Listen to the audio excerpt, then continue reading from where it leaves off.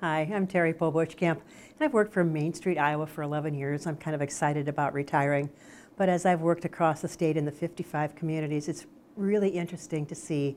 They're like with politics, the more different we think we are, the more unique we think we are, the more the same we all are.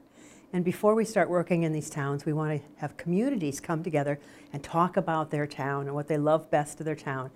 And almost 99.9% of the time, you're going to get the same answers. I love my town because this is where my family is. I love my town because everybody knows my name. I feel safe here. I love the history. I love that I feel comfortable here. And I think what's most telling is everybody is passionate about their town, no matter where they're from. I'm from a little larger town. I'm passionate about my community. I'm really looking forward to going home and spending time in that community. But all of these other people are passionate about their community, and I think that's great.